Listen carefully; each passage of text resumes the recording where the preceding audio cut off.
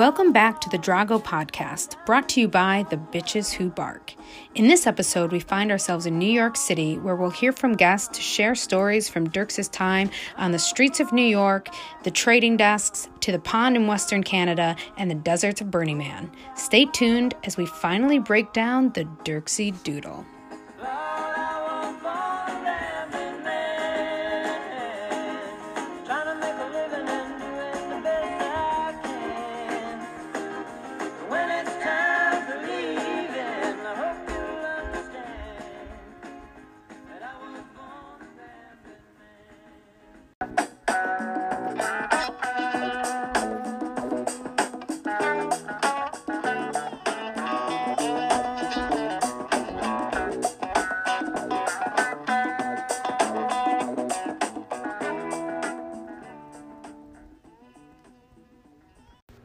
Steve Malley, welcome to the show today.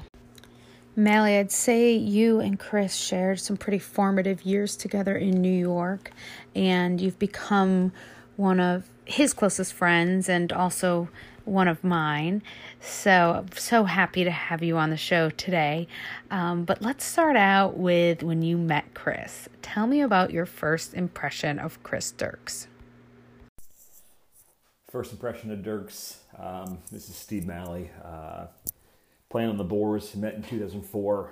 I thought he was a specimen of a man-child. I hadn't seen a guy who was that big, who also had such good hands. I knew him mostly through Edna, as the guy who ate dinner at their house and played Halo for hours every single night in the apartment they had with the spiral staircase, and was Pas's adopted little brother / son she never wanted.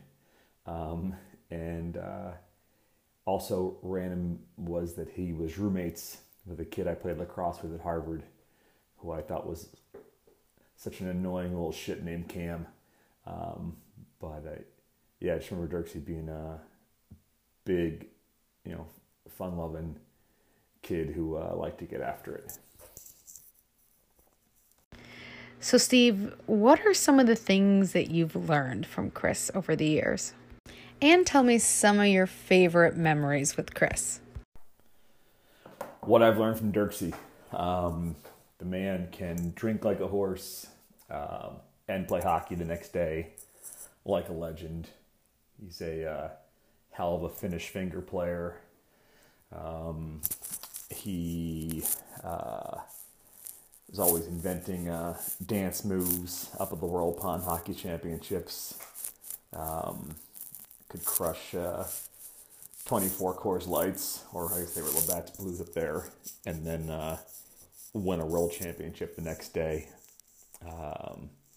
Just an amazing dude with a great look out on life, who just always has me laughing, whether intentional or unintentional.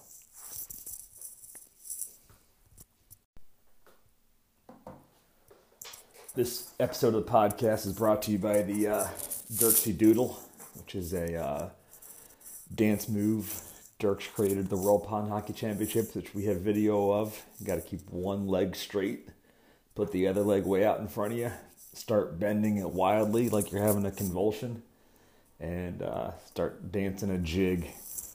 A dance made for a guy who's about 5'8". Looks amazing when the guy is 6'4". Funny stories and memories with Dirks. I'd say the biggest ones are hockey trips or golf trips together. I entered the Boars without anyone knowing the World Pond Hockey Championships in 2009. Went up there with Ed Sayer, myself, and Chris Cornett, and we lost in the finals. And as we were flying home, Ed basically pulled me aside and was like, "I know how you guys can win this thing.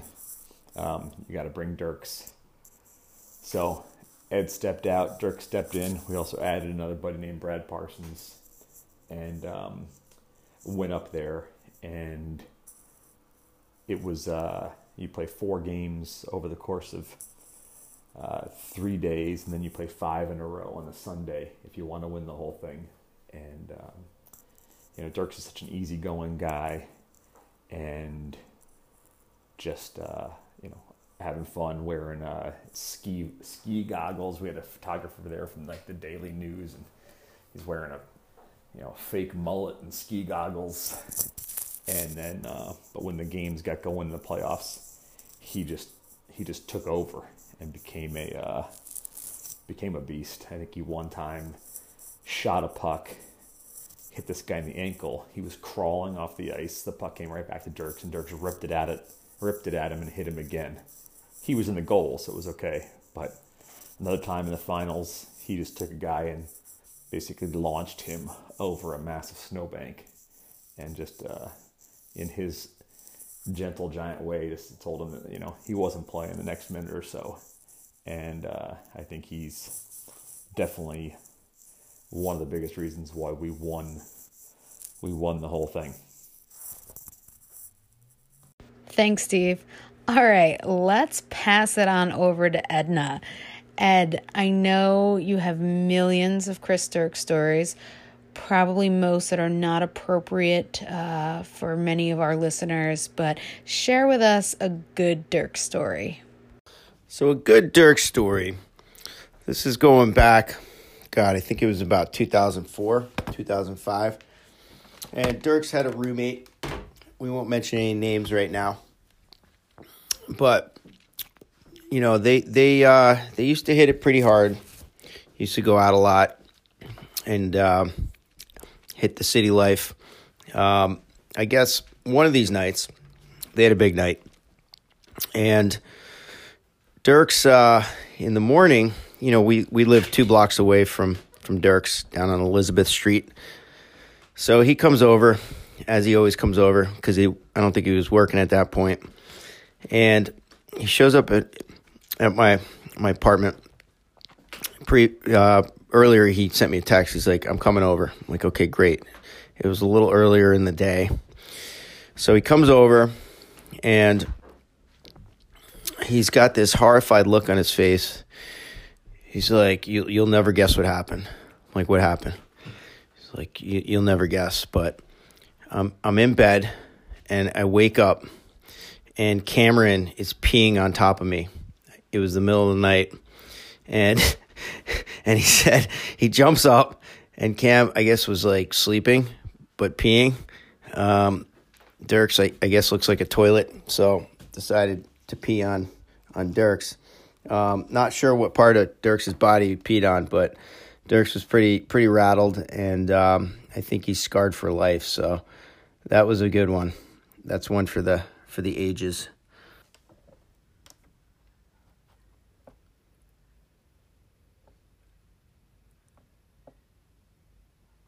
Thanks, Ed, and thanks for all that you and Pasta did to take care of our boy in New York back in the day. You'll always be family to us. All right, let's change gears, and I'm so excited to not only welcome Michael Sayer to the podcast, but also some extra special guests, Carpy and Blair Bartlett. Hey, boys, welcome to the show. All right, this is Mike Sayer. I'm here with Dave Carpentier and Blair Bartlett. We are going to hopefully share some stories. So, Dave, why don't you start us out? You say hi. Say hi to Chris Dirks, and then maybe say one of your stories about him. Hi, Chris. Who? Dirksey. Oh, that was the girl. Chris Dirks. Yeah, we played hockey with him. Who? Yeah. How do you spell it? Can I find him on Facebook? Yeah, he's on Facebook. Dirkes. Big guy from Brown. Who the fuck are you talking about right now? Look him up on HockeyDB. Dirks. Nothing. I'm coming blank here. How old is he? All right, so we'll come back to Dave. All right, so we've got Blair here. Blair, why don't you say hi and maybe share a couple stories about Dirks? I'm not finding him. Did you get that guy? Did you find that guy? Dude, I don't know what he's talking about right now.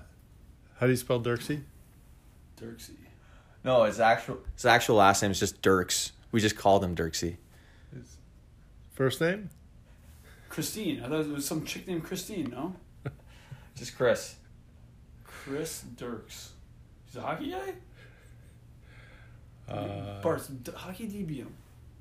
I can't find him. He's not a real hockey player. Okay. I don't... All right, well, we tried. Anyway, Dirksey, happy 40th birthday from me, Carpy, and Barts. Hope you have a good one. I love you. Happy birthday, buddy. I thought you were going to record. All right, we've got take 2 here. Mike Sayre here again. Dave, Carpy Carpentier, Blair Bartlett, just reminiscing about the magnificent Chris Dirks. So I'm going to hand over to Carpy here. Carpy, you go first. Well, the first and foremost, which I'm sure I'm not the only one to talk about, this epic creature, Chris Dirks, and just a footprint that he's left in the world called the Dirksey Doodle. So first time I ever saw this, this piece of art was in Newfoundland at the World Pond Hockey Championships. I think it was in New Brunswick. New Brunswick, yeah. You know, it's one of those. You know, he's a man of the world, and It's hard to keep track. yeah, it really is. And you know, the Dirksey Doodle really transcends all cultures. And I saw it out of the corner of my eye. I'm like, it was intoxicating, and I just saw it was almost like the music stopped. But so the Dirksey Doodle, It's like slow motion. slow motion, yeah, totally. I think it was I don't know. I think it was like 4 non-blondes were playing, and he's still. It's like I don't know how it worked out, but he could still dance the Dirksey Doodle to 4 non-blondes in that woman's really really awkward voice. So anyway, so Dirksey Doodle, but always in general, there's one thing about Dirks. There's certain people when you meet, might be 1,000 people around you, or just him and I. But he actually, one of those guys, like when he listens, he actually looks you in the eye. It's one of those things I've always kind of recognized. Like typically, most people are looking up and he's looking down, so you never really know, and you're kind of afraid of him.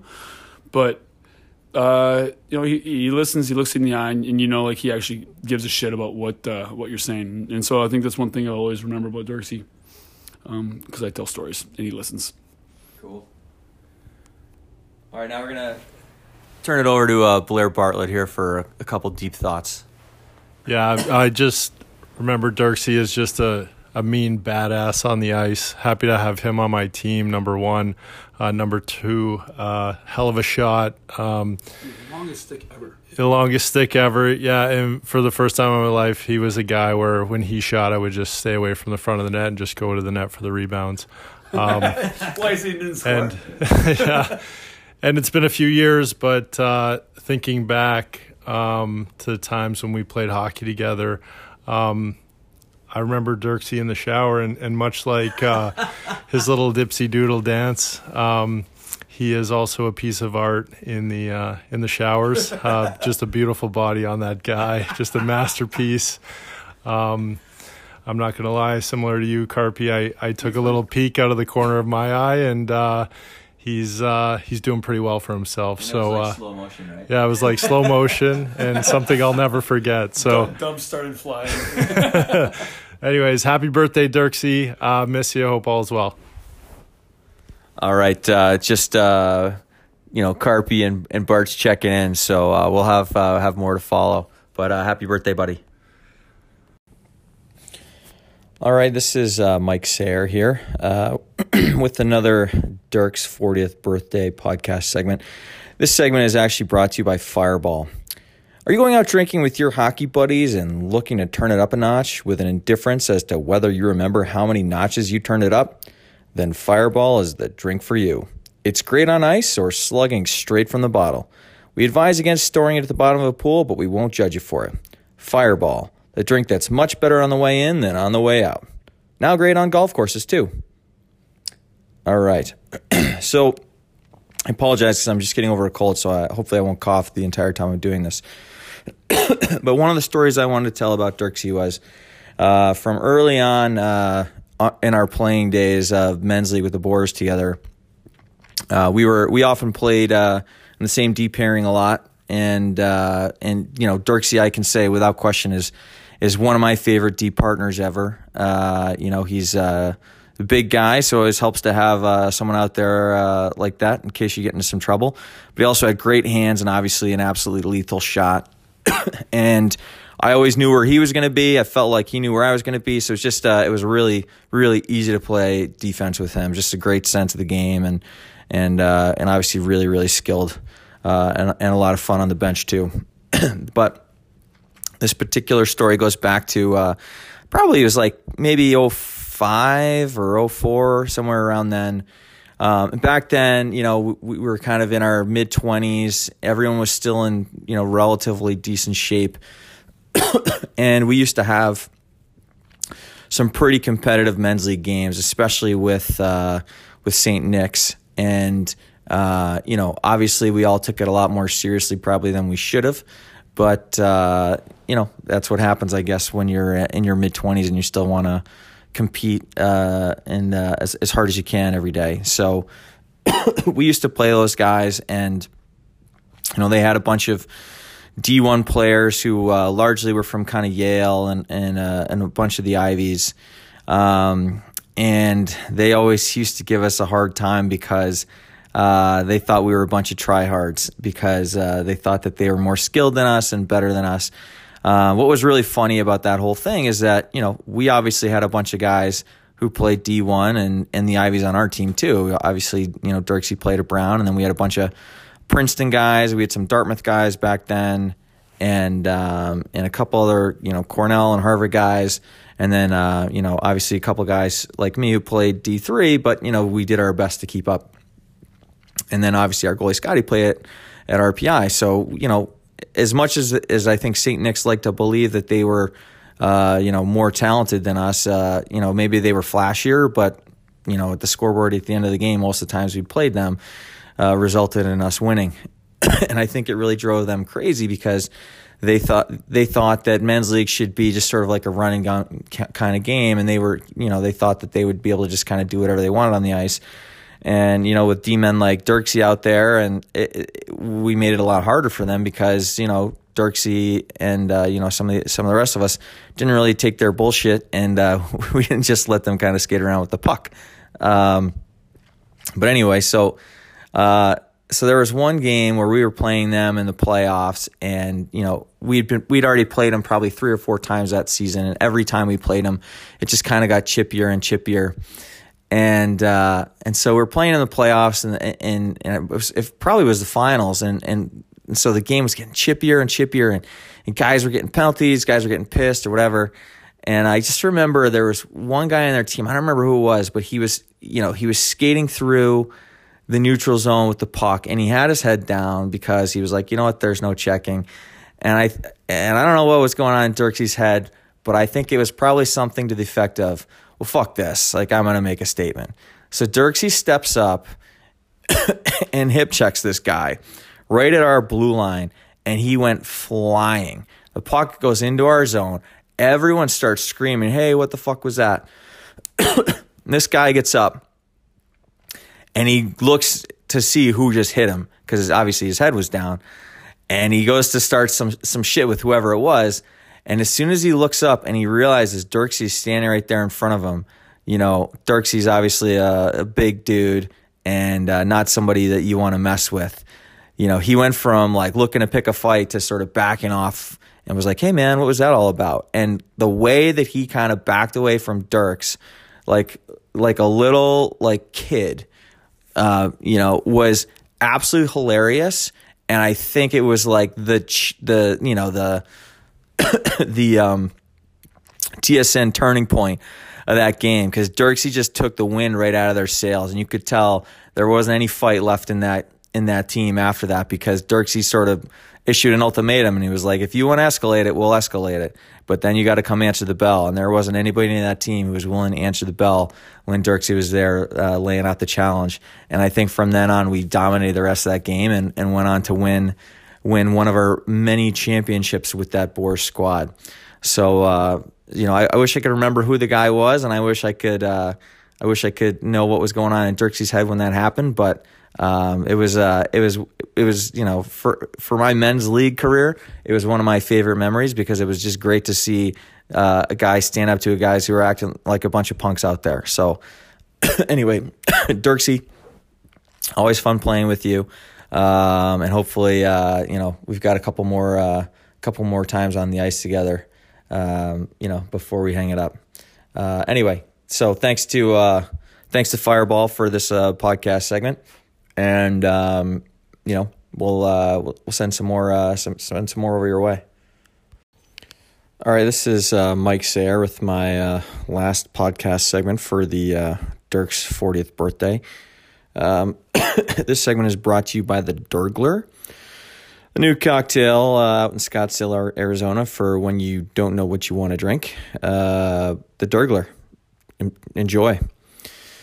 All right, so my first impression of Chris was he was just really big. I think it's probably the most noticeable thing about him. And, when I shook his hand, I felt like I was a 2-year-old shaking a 40-year-old's hand. Like, I felt his hand is so much bigger than mine. I felt like he could have crushed my hand pretty easily. And I think earlier on, Chris was really shy and didn't say a whole lot. But when he did say something, everybody listened, and it was usually something that was really hilarious. So he's got a great sense of humor, sort of dry, kind of sarcastic and witty. And if you don't listen closely, you miss out on it. So I think, even though Dirksey may not say a ton, when he says things, everybody tends to listen, and it's usually worth listening to. So, that was my first, impression of Dirksey. I would say, Dirksey for me is one of those guys where I feel like I could go, and obviously I do this now, but I feel like I could go a year or two without seeing him, and then when I see him, it's like I saw him yesterday. So, it's like I don't have a ton of friends who are like that, and obviously I wish I got to see Dirksey more than I do. But it's always great to see him. He's always a lot of fun, and I think he's one of those guys where, if you needed something, he would be there for you in a second without any questions asked. I've seen him stand up for guys on the ice. I've seen him help people out all the time, and I think he's just one of those guys. He's a great dude with a big heart, and I'm happy that I became friends with him. And again, I wish I saw him more than I did. But I remember feeling like really sort of privileged and honored to be invited to Dirksey's and Sarah's wedding, because it was really, really awesome to see him in that setting with his family and thinking about things that, I typically don't see him think about. 99% of the time I'm seeing him on the ice or in the locker room or at a bar.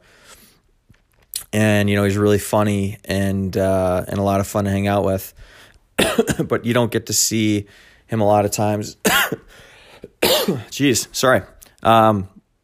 Thinking about, his relationship with his family and with Sarah, and I still remember, his line from the wedding that, when he met Sarah, his heart was like a hockey puck, and that, Sarah really, really, I think helped him through that and opened up a lot of who he is now, in a lot of ways. And, I think that's a quote that I think will always stick with me for Dirks, because I think, at his core, he's a hockey player, and maybe he'll always think about things in hockey terms, but there's a lot more to him than just that. And, when he gets the chance, he can, really say a lot of things that are really insightful and intelligent. And it's awesome to be around him when he does that. So anyway, so that's what I've got for Dirksey. Dirksey, happy birthday, buddy. I wish I could be there, but I'm looking forward to seeing you in January. And, we'll, hope to see you again soon. Anyway, bye. Sayer, boys, you are absolutely the best.